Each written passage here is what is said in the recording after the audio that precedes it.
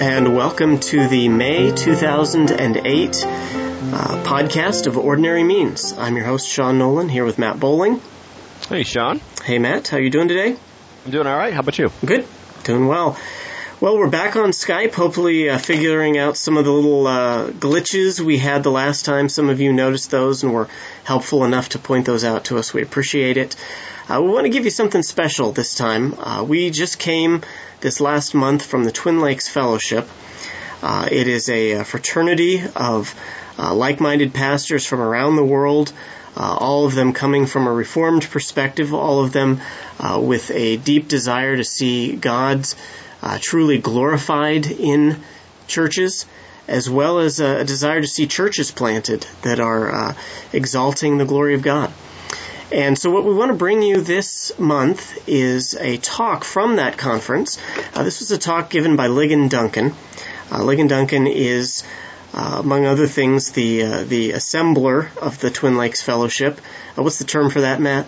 Convener. Convener. He's the convener. Now, we'll add a couple more C words here. He's also the chairman of, I think, pretty much any Reformed ministry.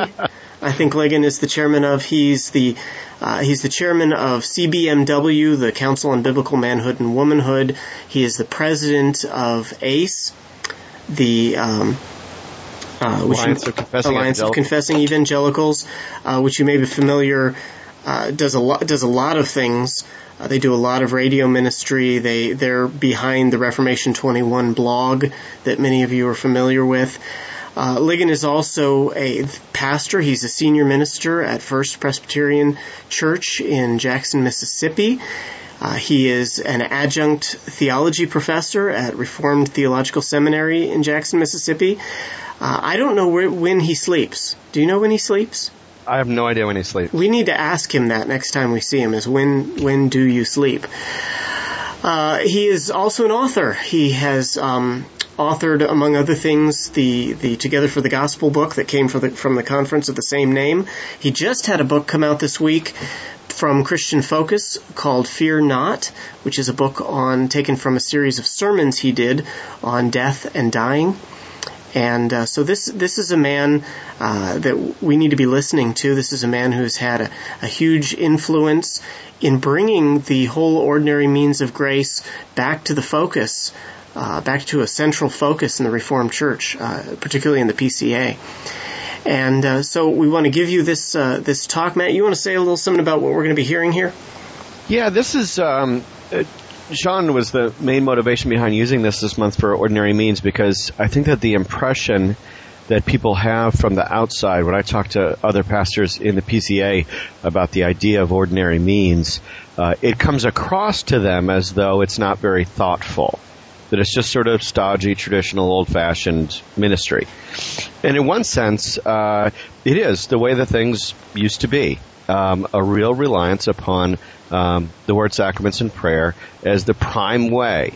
Those of you who use the Westminster Standards, you could look at Westminster Larger Catechism 155 that we see, as you've heard on this podcast, preaching as the ordinary way that God calls sinners to himself and sanctifies his people.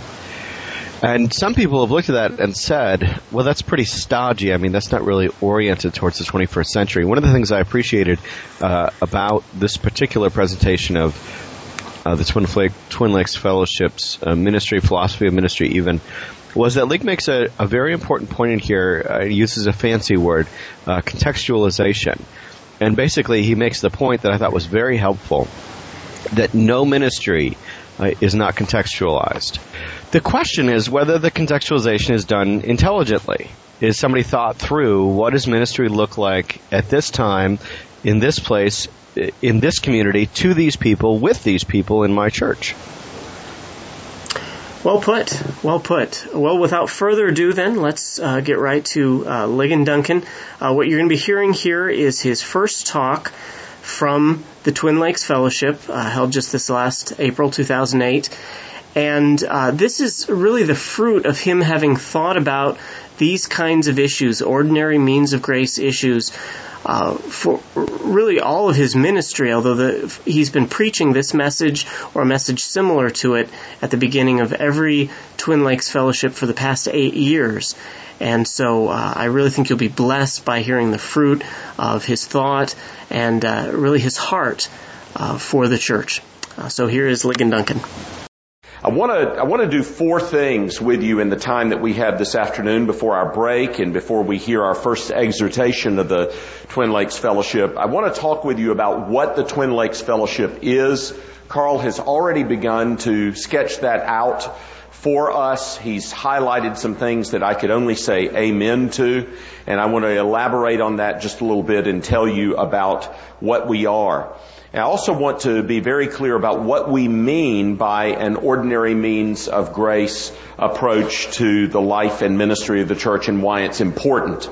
I think there are still, though this is enshrined in our confessional documents, it's right there in the catechisms, it's on the face of the life and ministry of the church, it's in the pastoral theologies that have been written in the Reformed tradition over the last 5 centuries. This is not something new and unheard of. This is not some new improved cereal box that we're opening to spring upon unsuspecting evangelical pastors. It's just plain vanilla Reformed ministry. Nevertheless, there are all manner of misunderstandings about what is entailed in that terminology, and I want to give some description of what exactly it is that we're talking about and why it's important. Third, I want to talk about the kind of ministry commitments that flow out of a commitment to ordinary means of grace ministry. And that's where our Twin Lakes talking points. We've numbered them different ways over the last 10 or 11 years. The folks that are involved in the core group of giving leadership to the Twin Lakes Fellowship have actually been meeting for 10 or 11 years, though we've only been meeting as a conference for 8 years. And ever since we met, these, however we numbered them, 10, 12, 13, 15 points of ministry have been a common commitment on all our parts, and I want to talk about them. I'll probably number them in 12 points, but the second point will have 3 subpoints. So you're still going to get your 15 points. They're just slightly reorganized. And then I want to talk a little bit about what we want to help produce through the work of the Twin Lakes Fellowship. Before I get to this, I do want to draw your attention to one thing that Carl's already brought to your attention. If you look on the back of your Twin Lakes Fellowship folder, you will notice that we have the schedule printed there. And we've already had some modification to that schedule that I want to draw your attention to. And I'm not sure whether has everybody been given the green copies of the change schedule? No, so I need to tell you about it. It would probably be good for you to take your pen out now, and let me just tell you about a couple of changes. In order to accommodate you better and the Friday and the Thursday morning schedule better, we're going to start breakfast at 8, not at 8:30. So breakfast will run from 8 until 8:40 on Thursday morning, unlike tomorrow morning, where we'll start out at 8:30. Then on the devotional reading will happen from 8:40 to 8:45. And then Terry Johnson's seminar on leading in public prayer will begin at 8:45, not at 9. And that will give Terry adequate time to cover some outstanding material on leading in public prayer, and then for us to transition into the telephone interviews with Tim Keller and with David Wells. Just to whet your appetite, this afternoon on the telephone interview, we will be speaking to Thabiti Anyabwile, who preached to us last year, an outstanding message. His final 4 points of application are still ringing in my ears from last year. But Thabiti has had a busy year. 2 of his books are in print now. The Faithful Preacher was published in 2007 by Crossway, which covers the lives of 3 African American ministers that stretch over the course of American history and really provide models of what we would call ordinary means of grace ministry at the very heart of what they were trying to do. And it's called The Faithful Preacher. It's published by Crossway. And then his book on the decline of African American theology, which has been published by InterVarsity Press, U.S., has come out, and it is superb and as only Thabiti can do. A rigorous analysis of and now an indictment of the present state of the African American church. But as I was reading that book again, skimming across it this morning and then looking at his conclusion, what I was struck by was how directly applicable everything that Thabiti says about the African American church is to my church. I mean, the final 4 things that he says that have to be done if the African American church is going to see the dimmed goal restored to its former glory are precisely the things that need to happen in my church if we're going to be faithful to the living God. And I'm not going to spoil my surprise because I've told Thabiti I want to ask him about those 4 things that he says in the conclusion. I think it'll be very edifying to you. And then, of course, many of you know that number 7 on the New York Times bestsellers list right now is Tim Keller's book, The Reason for God, which is an apologetic for Christianity. And we're going to interview Tim on Thursday morning about that. And then David Wells' book, The Courage to be Protestant, is due out any time now. I'm hoping that by the middle of this month that Together for the Gospel Erdmans will have copies of it to give to all the participants there. But The Courage to be Protestant will be out. Its subtitle is Marketers, Emergence, and Truth Lovers in a Modern World, or something like that. Marketers, Emergence, and Truth Lovers, which are the 3 categories that he has for evangelicalism now, as part of his taxonomy of our cultural moment. And it is scintillating stuff. And we'll be talking with David about that. So that's just to let you know. We'll also be having a roundtable, and I'll tell you about our participants there. Maybe sometime tonight. That roundtable will happen tomorrow afternoon. But what I want to do now is launch into this introduction of the Twin Lakes Fellowship and tell you just a little bit about what the Twin Lakes Fellowship is. First of all, our goal for the Twin Lakes Fellowship is for it to be a fraternal and a fellowship, especially for ministers and elders engaged in the work of the local church, because we believe that the local church is the front line of God's work in the kingdom in this world. And we believe that the church is God's plan A and that there is no plan B. And while everyone else out there that's involved in paraministries of various sorts wants to convince you that whatever ministry that they're working on and whatever agenda that their ministry is devoted to is more important than your work in the local church, we want to say very loudly, not just whisper in your ear, but very loudly in your ear, thank you for being committed to God's work in the local church. That's what God has called you to. That's what's going to make the difference in the world today. Not all of the high-profile conference speaking tour, merchandise marketing paraministries out there, but the local church will make the difference in the world. And we want to encourage you in that. To that end, this is really, we hope, less of a conference and more of a fraternal. And I know that if we look at those words in English, they're going to end up meaning the same thing. I understand that. But you also know what I mean by conference. A lot of times when we think of conferences, we think primarily of the people up here speaking out to you out there, the audience. But at the Twin Lakes Fellowship, just as exciting, and I hope that the edification that you receive from those who speak to you in the next 72 hours or so is profound.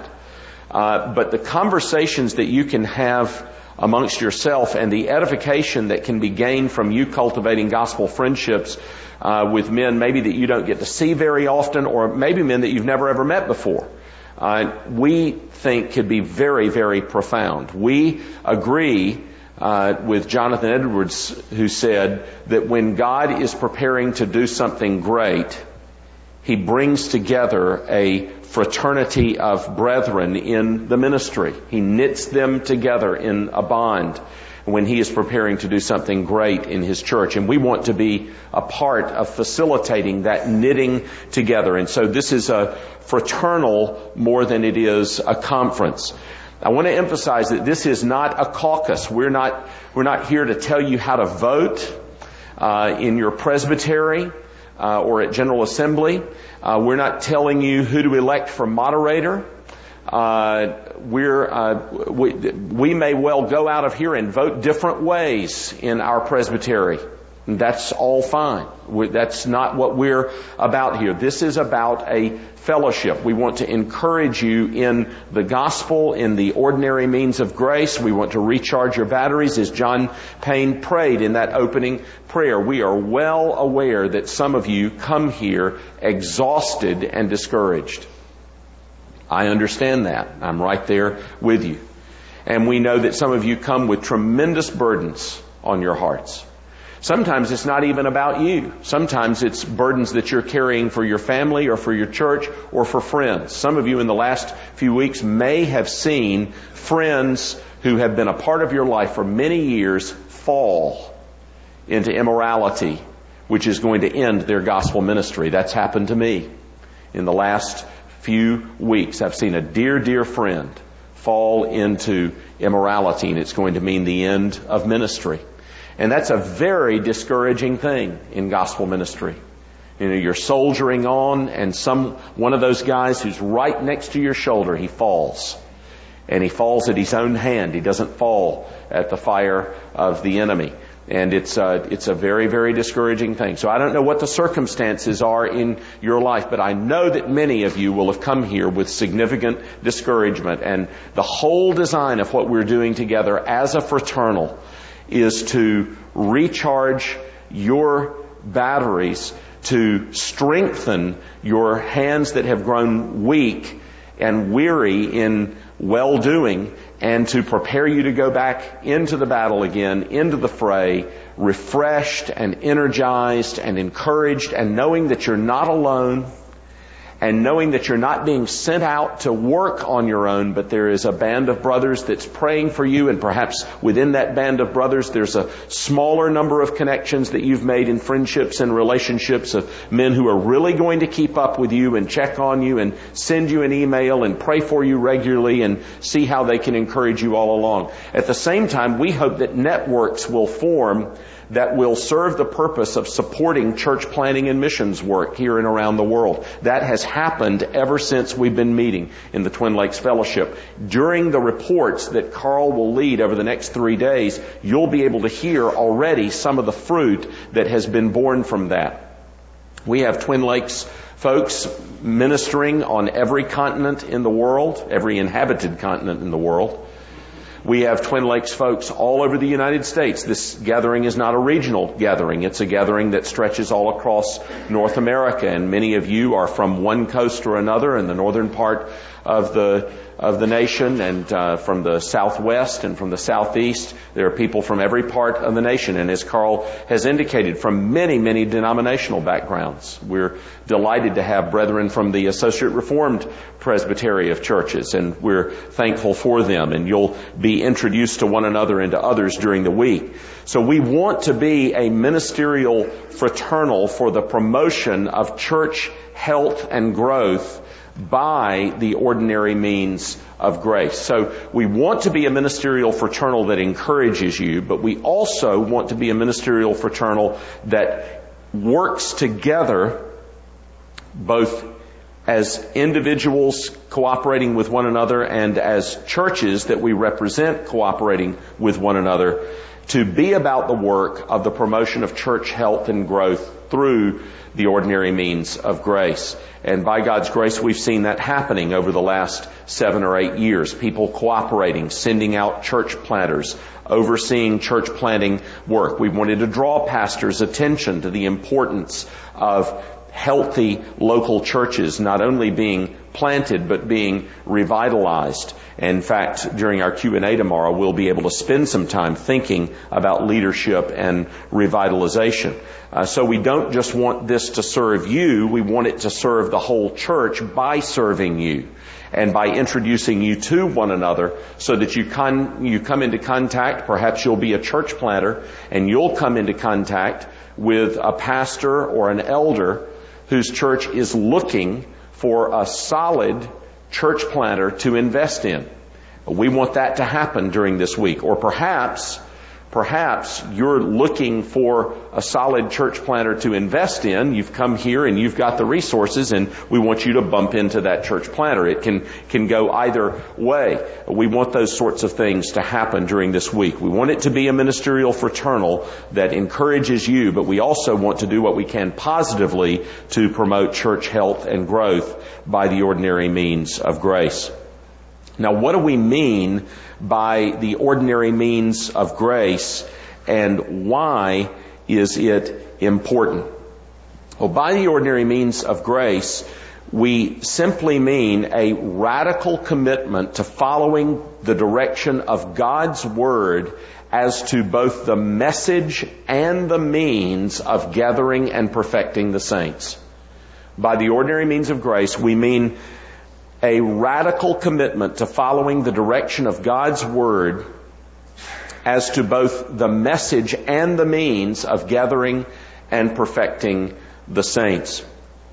We live in a time of tremendous confusion in evangelicalism as to what the church is and does. And a whole new dictionary of vocabulary has actually grown up in the last 40 years to describe the church. And we're very interested in models, and we're very interested in techniques, and we're very interested in contextualization, and we're very interested in applying this new vocabulary of the dictionary of modern church life and ministry to the life and ministry of our churches as a way of revitalizing and making more effective and potentially successful the ministry that we're doing in the local church. And one of the significant things that we've watched happen over the last 100 years, and more particularly over the last 40 years, is people either say that if the church is going to be effective in reaching our time and culture and world, then either the message is going to have to change or the methods are going to have to change, whereby we are going about reaching our time and culture and world. And of course, you'll recognize that the call to change the message is fundamentally the message of theological liberalism. It stretches back at least as far as Friedrich Schleiermacher, who looked around, and before Schleiermacher, there were, of course, other people that were doing this as well. But Schleiermacher, looking out on his constituency in Germany and realizing that the message of the gospel was falling on deaf ears on the people around him, and so there was a desire to craft a message that would be more attractive to an intelligent, moral German gentleman. And thus we got lectures on Christianity to its cultured despisers.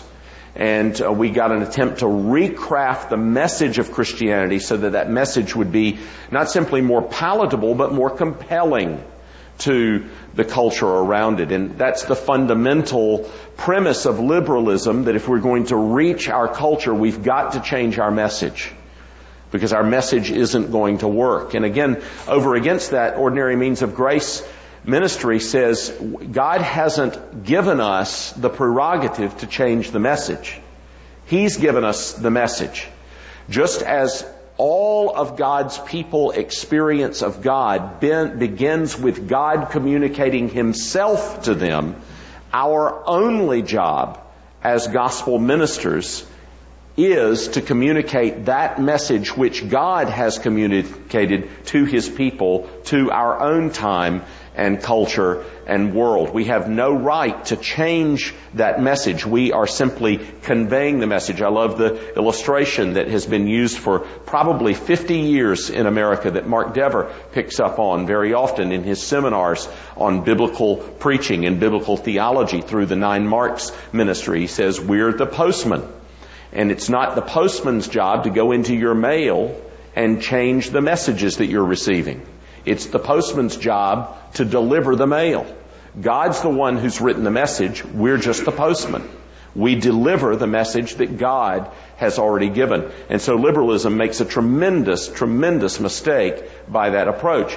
But evangelicalism has been more often susceptible to another kind of mistake than that. And that is the mistake that, oh no, the message is fine. What we need is new methods. New methods will help us in reaching our time, our culture, our world. And of course, during the heyday of the church growth movement, and we're moving past that now into a new season of life in American evangelicalism, in the heyday of church growth, the paradigm for changing those methods was the marketing paradigm. You approach your audience as religious consumers and you give them what they want in the sense of meet their felt needs, and you remove obstacles, things that would be strange to them if they were to come into the church. You want the church to be as unreligious and as unspiritual as you can possibly make it. Remove all the barriers of things that are different to their experience and speak to them at their point of felt need, so that you can then come with the gospel message added on to whatever your point of contact has been with them. And so the idea behind that whole approach is that if we're going to be effective, we need new methods. The message is fine, but people aren't interested in that message. We need to get them interested in something else, and we need to remove barriers to their encountering that message so that they can then encounter the message. But as Jim Boyce reminded us so many years ago, the problem with that is what you win them by, you win them to. What you win them by, you win them to. And it is not surprising that even some of the key proponents of that whole approach to ministry have admitted recently and then taken it back that they see a problem with the approach because they can't get people to make the discipleship jump. They can get them into the seeker context, but they can't get them into the discipleship track. To which I say, duh. Because it is fundamentally a bait and switch approach to ministry. Attract them for A, and then get them there and say, now by the way, the real reason we had you here was B. Don't be surprised when they say, well, I'd just like to stay in A. Thank you. Because what you win them by, you win them to. And so that whole approach to ministry has been called into question. Now, in our own time, we've moved on. And in the quest to contextualize ministry, there has been a reaction to this kind of a marketing approach to growing the church. And we see young folks all around us that are virulently opposed to that kind of a marketing strategy. And yet, at the same time, they too are profoundly committed to transforming what the church looks like in order to reach their contemporary culture and time and the world. And the one problem that underlies all this is that contextualization often, in the name of reaching the unchurched, succeeds in unchurching the churched. In the name of reaching the unchurched, contextualization often unchurches the churched. And so what we want to say is, methodologically speaking, these attempts that we are seeing happen in our time, well-meaning attempts that are often born of a deep and profound concern for the lost. Don't want to in any way call into question all the motivations of many of your and my friends who are committed to these patterns of ministry. Heaven knows my ministry has enough flaws. You sit down for 15 minutes, you're going to be able to name 12 flaws about my ministry. So this is not about sitting around and throwing rocks at other people or questioning their particular motivations. But this is a fairly profound flaw. If in the course of seeking to church the unchurched, you successfully unchurch the church and you destroy the mechanisms for discipleship which God Himself has built into the church, you've got a serious problem on your hands. And we're beginning to see the results of that serious methodological problem all throughout the evangelical church today. Two ways that you see it very obviously, even in the statistics that are being provided by this movement are, one, if you look at general evangelical Christianity, that is, you include everybody that's described as an evangelical by their own descriptors, and you'll see virtually no ethical difference between that part of the community and the unbelieving part of the community, say in the area of marriage and divorce. Another area is simply in the area of Bible knowledge. You know, people are sitting around and scratching their heads right now and they're saying, it is absolutely amazing. There is an epidemic of biblical ignorance in our culture. Well, I want to say to that, again, duh. Because for 50 years we've said, if you want to reach the unchurched, you can't give them all this heavy Bible exposition. They're not interested in that. You've got to give them something else. You've got to give them some how-tos. You've got to give them some things that are going to touch them at the point of their felt need. And so consequently, after 50 years of this experience, nobody knows their Bibles. There's nothing surprising at all because the very mode of seeking to church the unchurched has successfully unchurched the church. So your mode of discipleship has to be coordinate to your mode of outreach, and your mode of outreach has to be coordinate to your mode of discipleship. Evangelism and discipleship, in other words, go together. Now that shouldn't surprise us because Jesus says it in the Great Commission. Isn't it interesting? In the Great Commission, He says, "Go, therefore, and make converts." No. Go, therefore, and get decisions. No.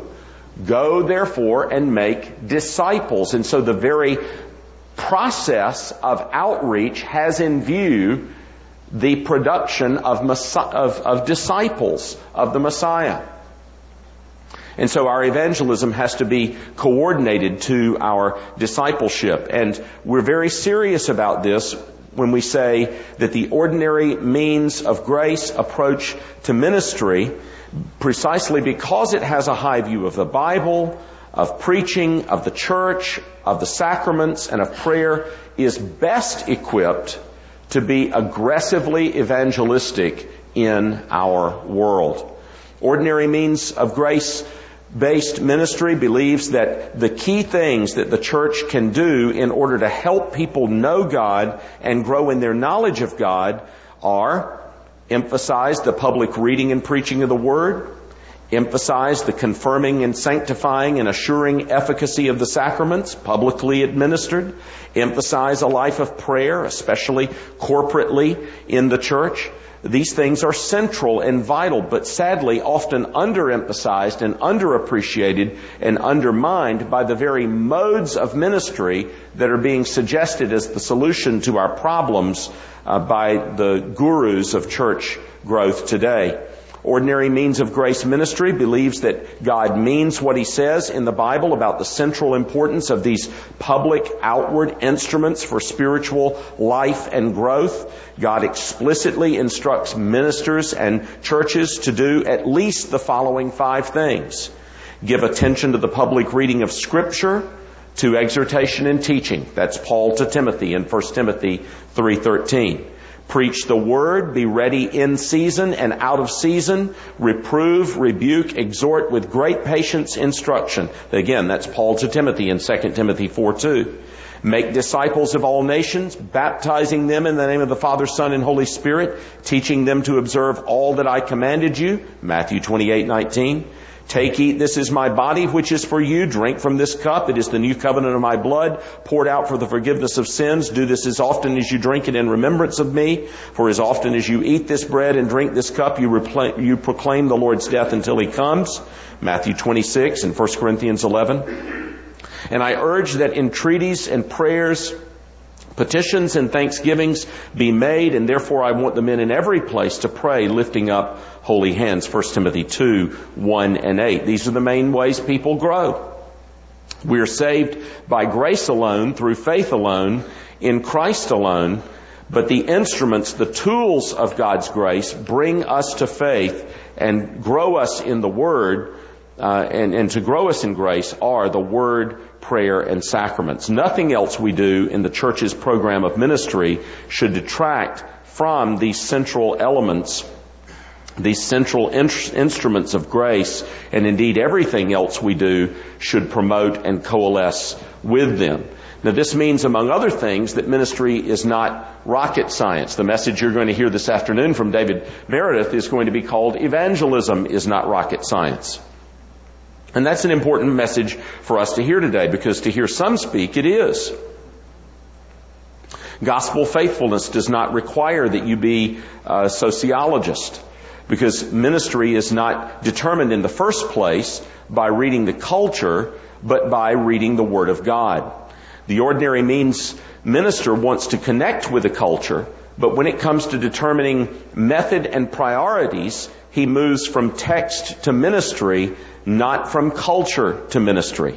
He doesn't want to change his message or his methods based on the polling of the most recent focus group, even though he wants to be fully cognizant of the obstacles and opportunities that his biblical message will face in a particular cultural context. Now, by the way, that's not to say that I believe that there is such a thing as an uncontextualized ministry, or that Ordinary Means of Grace means that you don't contextualize. Let me be very clear. There is no such thing as an uncontextualized ministry.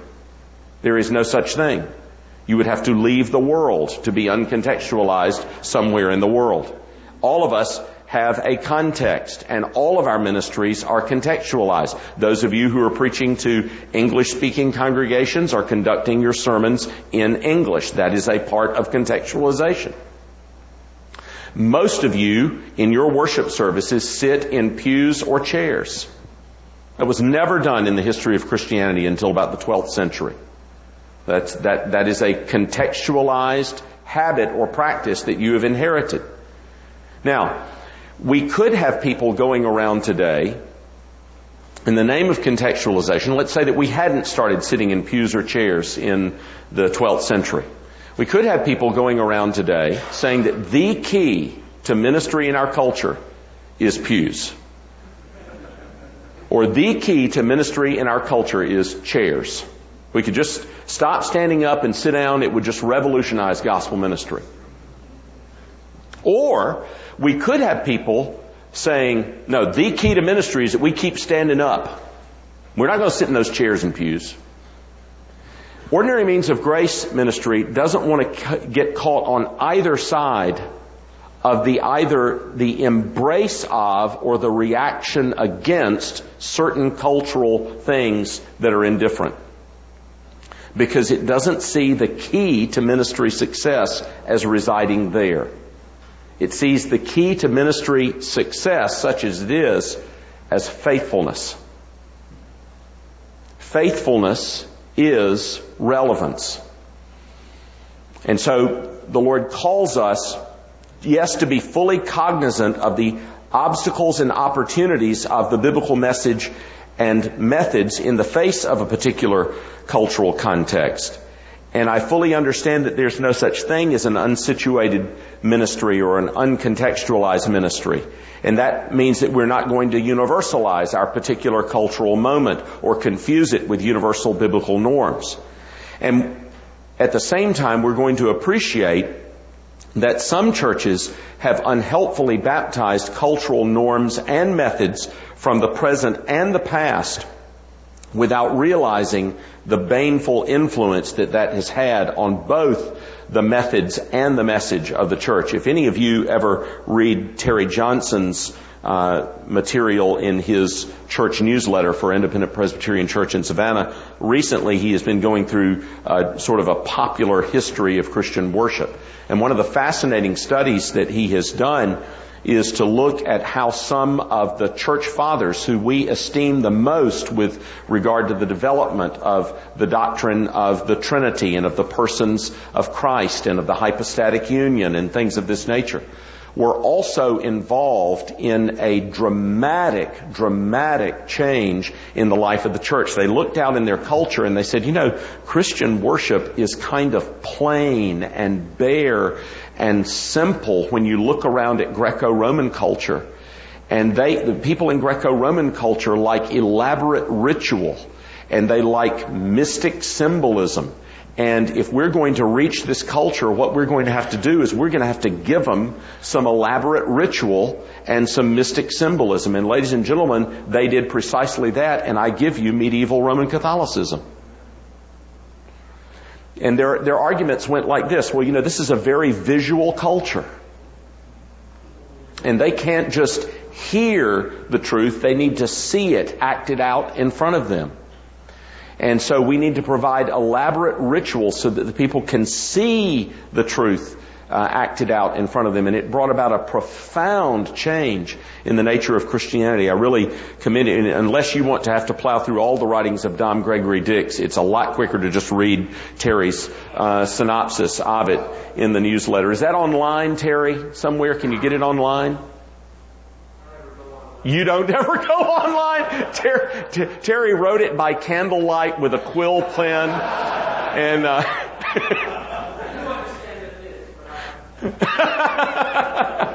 I think you can if you go to the Independent Press website. All of that to say is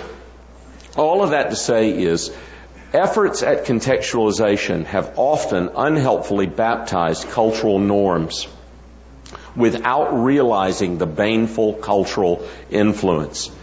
But also, many churches in the quest to contextualize the gospel and the ministry have in fact ended up compromising them. And so by the commitment to the ordinary means of grace, we mean going back and asking ourselves, what are our marching orders? And remembering that those marching orders are very simple. Preach the word, love the people, pray down heaven, disciple your elders, promote family religion, live a godly life. And what's the church's marching orders? Delight in the Lord's day, gather with the saints to drink in the pure milk of the word, Sunday morning and evening, as families, pray together as a congregation every week, worship and catechize at home in families, love one another, show mercy to one another, show love to all men. What will a church look like that's committed to this kind of ministry? Well, it'll be characterized by a love for preaching, a passion for worship, a delight in truth, an embrace of the gospel, a knowledge of the Spirit's work of conversion, a life of godliness, robust family religion, biblical evangelism and discipleship and church membership and mutual accountability and leadership, and a desire to be a blessing to the nations. And all along with this, there will be an unapologetic, humble, joyful celebration of the transcendent sovereignty of the one triune God in salvation and in all things. So this is what we mean by the ordinary means of grace approach to ministry and why it's so important. I think ministers, because we have been called to serve in the one profession for which we will not get a report card until the judgment day. we are constantly trying to figure out ways to measure our ministry before then. And very often the ways that we come up to measure our ministry actually end up distracting us from what ought to be the focus of our ministry, because we so long to have a measure now of the effectiveness of what we're doing. That's why I think what Jim Boyce said was so wise before he died. He said, as I look out at evangelicalism, I see people making this mistake. They overestimate what they can accomplish in 5 years, and they underestimate what they can accomplish in 25 years. And by that, he meant that they confused the measurement of short-term success with the real substance of long-term ministry, and as a consequence, they compromised the potential effectiveness of a long-term ministry in order to have measurement of short-term success that would give them encouragement. And I think there's a real wisdom in that. So what kind of ministry commitments flow out of an ordinary means of grace approach to ministry? Well, the first thing is a love for expository Bible preaching. I'm not announcing anything big to you to say that there continue to be, as there have been for at least 50 years, people telling you that the day of expository Bible ministry is over. And yet, every indication of where the church is strongest today tells us that where the church is strongest, faithful exposition of Scripture is strongest. When you look out amongst what's being called the young Reformed awakening, you will see young people from all manner of backgrounds who are absolutely on fire about biblical exposition, and there is absolutely nothing in their context that is fueling that. It is their reaction to their context that is fueling that. So if you decide that you are going to craft a mode of preaching that adapts itself to the context of your young people, then you are going to cut yourself off from ministering to the young Reformed awakening, because they're looking for ministry that is not adapted to their context. So isn't that the irony? The attempt to contextualize actually cuts you off from what the Holy Spirit is so obviously doing in our time and culture. And so ordinary means of grace ministry is going to put a premium on expository Bible preaching. That's how we equip our people for the life and love of God. That's how we proclaim to them the gospel. That's how we keep them fixing their eyes on Jesus. That's how we help them resist the siren song of culture. That's how we help them keep from caving in and copying the world. The Bible's answer to how we do this is by the preaching of the Word of God to them, so that their hearts and mind are captured by the Word of God rather than captive to the world and the flesh and the devil. I love the way that J.I. Packer describes preaching in his book, a book of essays that was just put together a couple of years ago called Truth and Power. And really his chapter on preaching is well worth you meditating upon. Because what Packer points out there is that God has always encountered His people and in fact created His people by His Word. And therefore the minister's job, he says, is to facilitate a Word-based encounter between God and His people, so that God's truth is spoken into their hearts and they meet the living God, but they only meet Him by the Word. And this, of course, goes all the way back to John 4. Well, it goes all the way back to Genesis 1, but it certainly goes back to John 4. Because surely one of the things that Jesus means when He says to that woman at the well, and have you ever thought about the fact that the most important recorded conversation about worship that the second person of the Trinity incarnate, our Lord Jesus Christ, ever had was with a serial adulteress?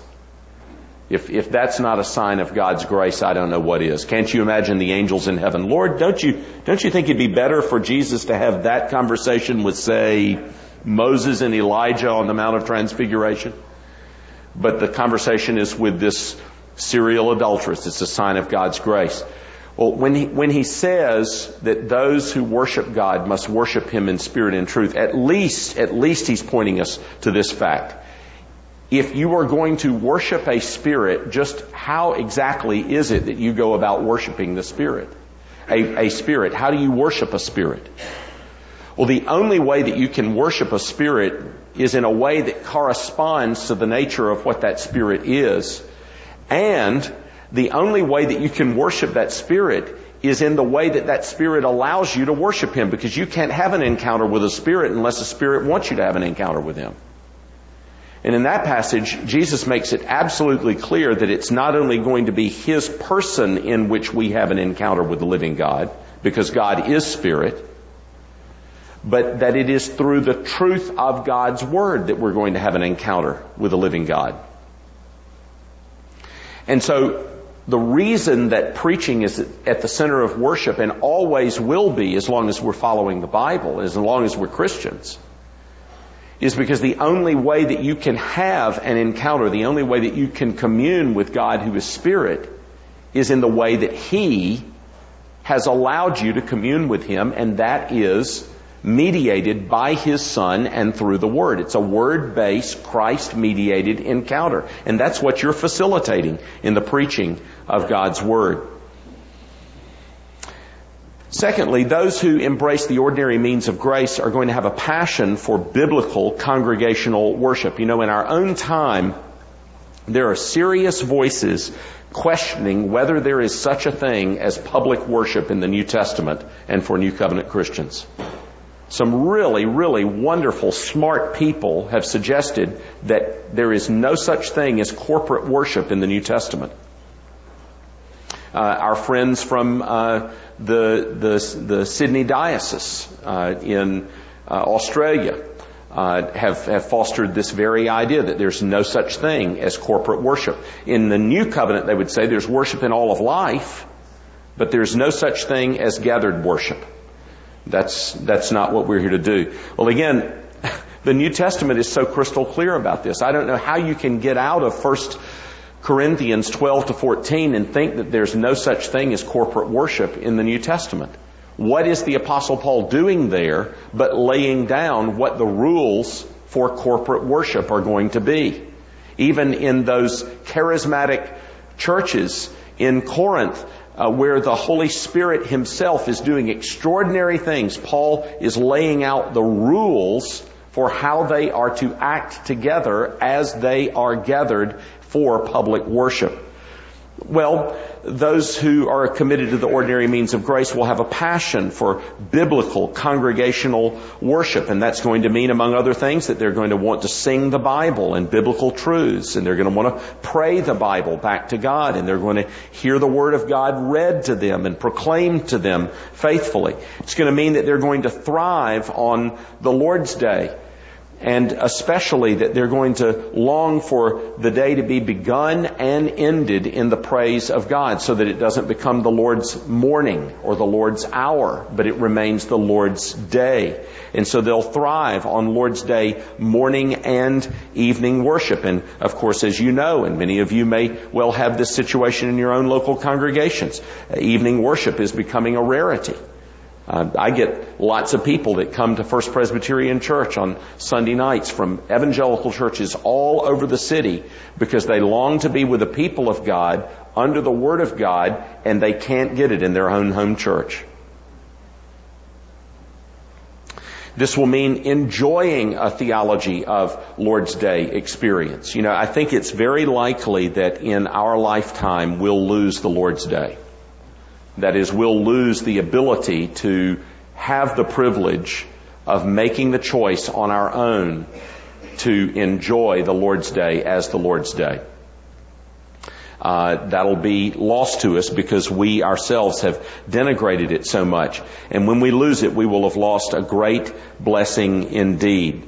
The whole theology of Lord's Day experience needs to be taught again to a whole generation that's viewed the Lord's Day as a burden and not as a joy.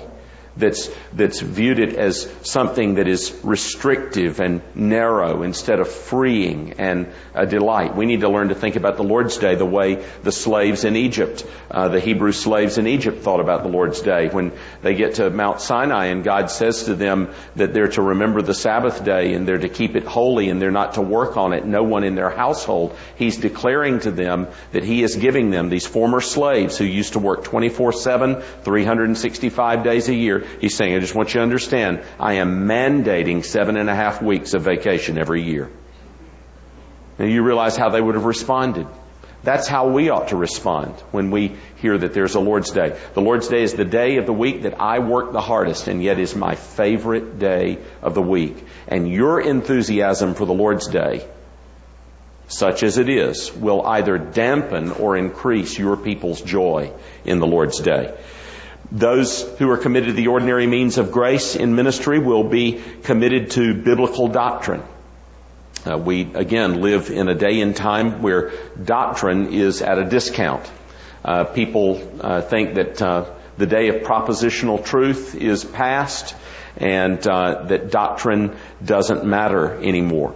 But have you ever noticed how many creative ways that the importance of doctrine is pressed home in Paul's epistles? One hit me just this last Lord's Day. We're working through Philippians. And if you remember in Philippians 3:1, Paul is just about ready to conclude that letter. And apparently under the guidance of the Holy Spirit, he thought better of it, and he ends up giving a long doctrinal discourse after he has said, finally, in Philippians 3:1. You ever done that before? And finally, and then there are 7 more points and 25 more minutes of exposition. Well, that's exactly what Paul does. Philippians 3:1, and finally, brethren, rejoice in the Lord. And then he gives you 2 more chapters of the book. Half of the book remains after he said, and finally.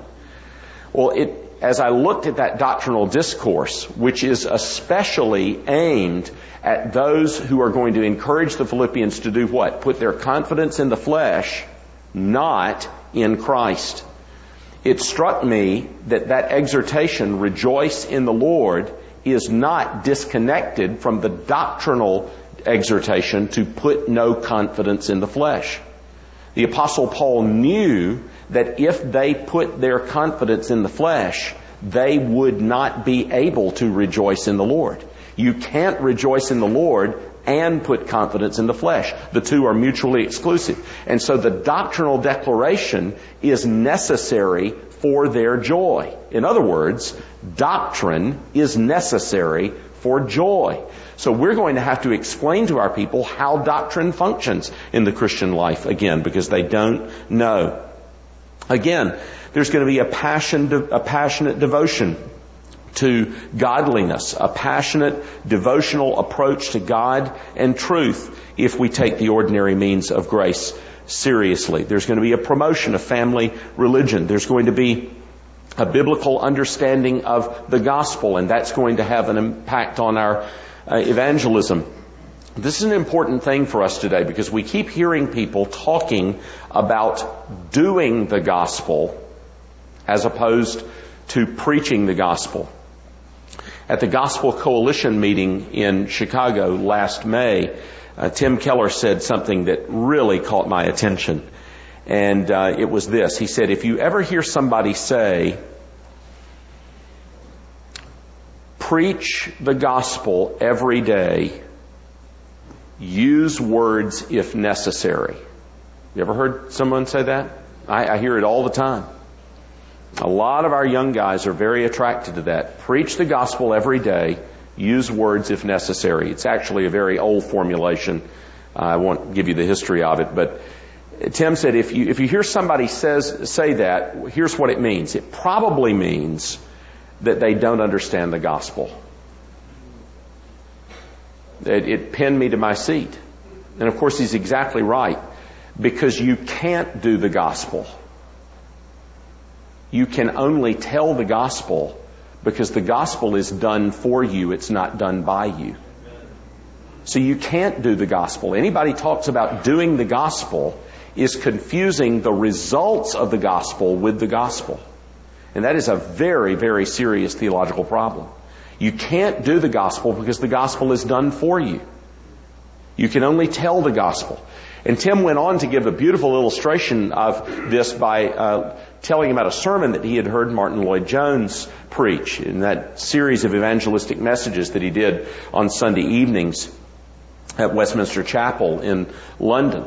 And in that series of messages, at one point he says, here's the difference between the gospel and something that's substituted for it. He says, the gospel is good news, not good advice. It's good news, it's not good advice. And he gave this illustration. He said, let's suppose you have a king and his city's being attacked by another nation or a tribe. And he tells his people in the city, now look, I'm going to take the army out and we're going to fight for you. And if we win, I'm going to send a messenger back to you. And if we lose, I'm going to send a messenger back to you. And so if the king goes out and wins the battle, the messenger comes back and he says, good news, we won. Everything's great. Now there's nothing, you can't do that good news. All you can do is listen to that good news because it's already been done. Now if he loses the battle, he sends the messenger back and he says, look, I've got some good advice for you. Head for the hills. Okay? But the gospel is not something that you do. It's something that you tell or that you hear, and it has consequences that you do. But you can't do the gospel. And so when people say, preach the gospel every day, use words if necessary, they simply show that they don't understand the gospel. And it's vital for us to understand the gospel if we're going to go about doing real evangelism. Well, I'm out of time, but let me hasten quickly to my fourth point, and that's simply this. What is it that we want to produce? What is it that we want to produce out of the Twin Lakes Fellowship and out of the ordinary means of grace emphasis and out of the kind of ministry commitments that flow from the ordinary means of grace? Well, I used this phrase last year and I'll use it again this year. We want a strong coalition of Bible-saturated, truth-driven, God-entranced, prayer-soaked, aggressively evangelistic, Christ-treasuring and exalting, Spirit-filled, sovereign grace-loving, missions-advancing, hell-robbing, strong-thinking, real need-exposing, soul-winning, mind-engaging, vagueness-rejecting, wartime lifestyle-pursuing, risk-taking, justice-advancing, mercy-showing, radical sacrifice-making, Scripture-expounding, cross-cherishing, homosexuality-opposing, abortion-denouncing, racism-resisting, heaven-desiring, imputation of an alien righteousness proclaiming, justification by faith alone apart from doing preaching, error-exposing, complementarian, joyful, humble, loving, courageous, happy pastors working together for the gospel. That's what we want.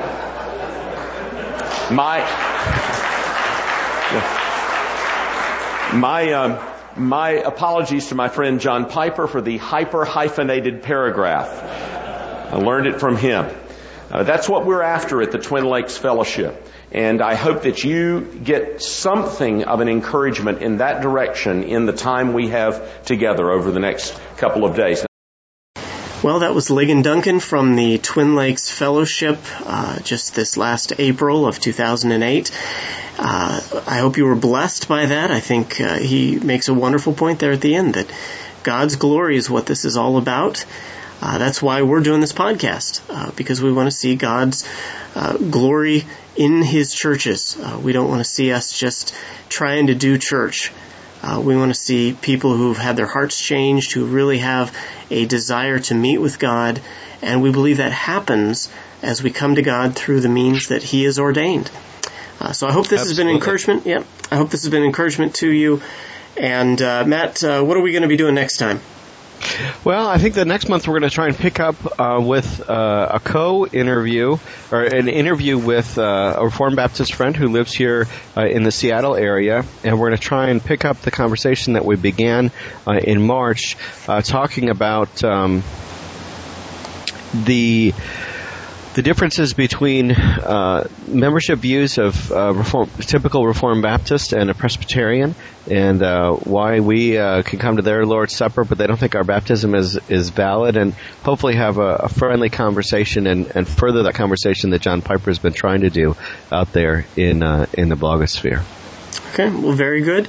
We'll see you next time. Until then, this is Sean and Matt signing out. We are, if you want more information, you want to interact with us on anything that we've talked about, anything Lig's talked about, you can always go to the website, ordinarymeans.com, or over to the blog, ordinarymeans.blogspot.com. So until next time, may the Lord richly bless you as you pursue Him through His ordinary means.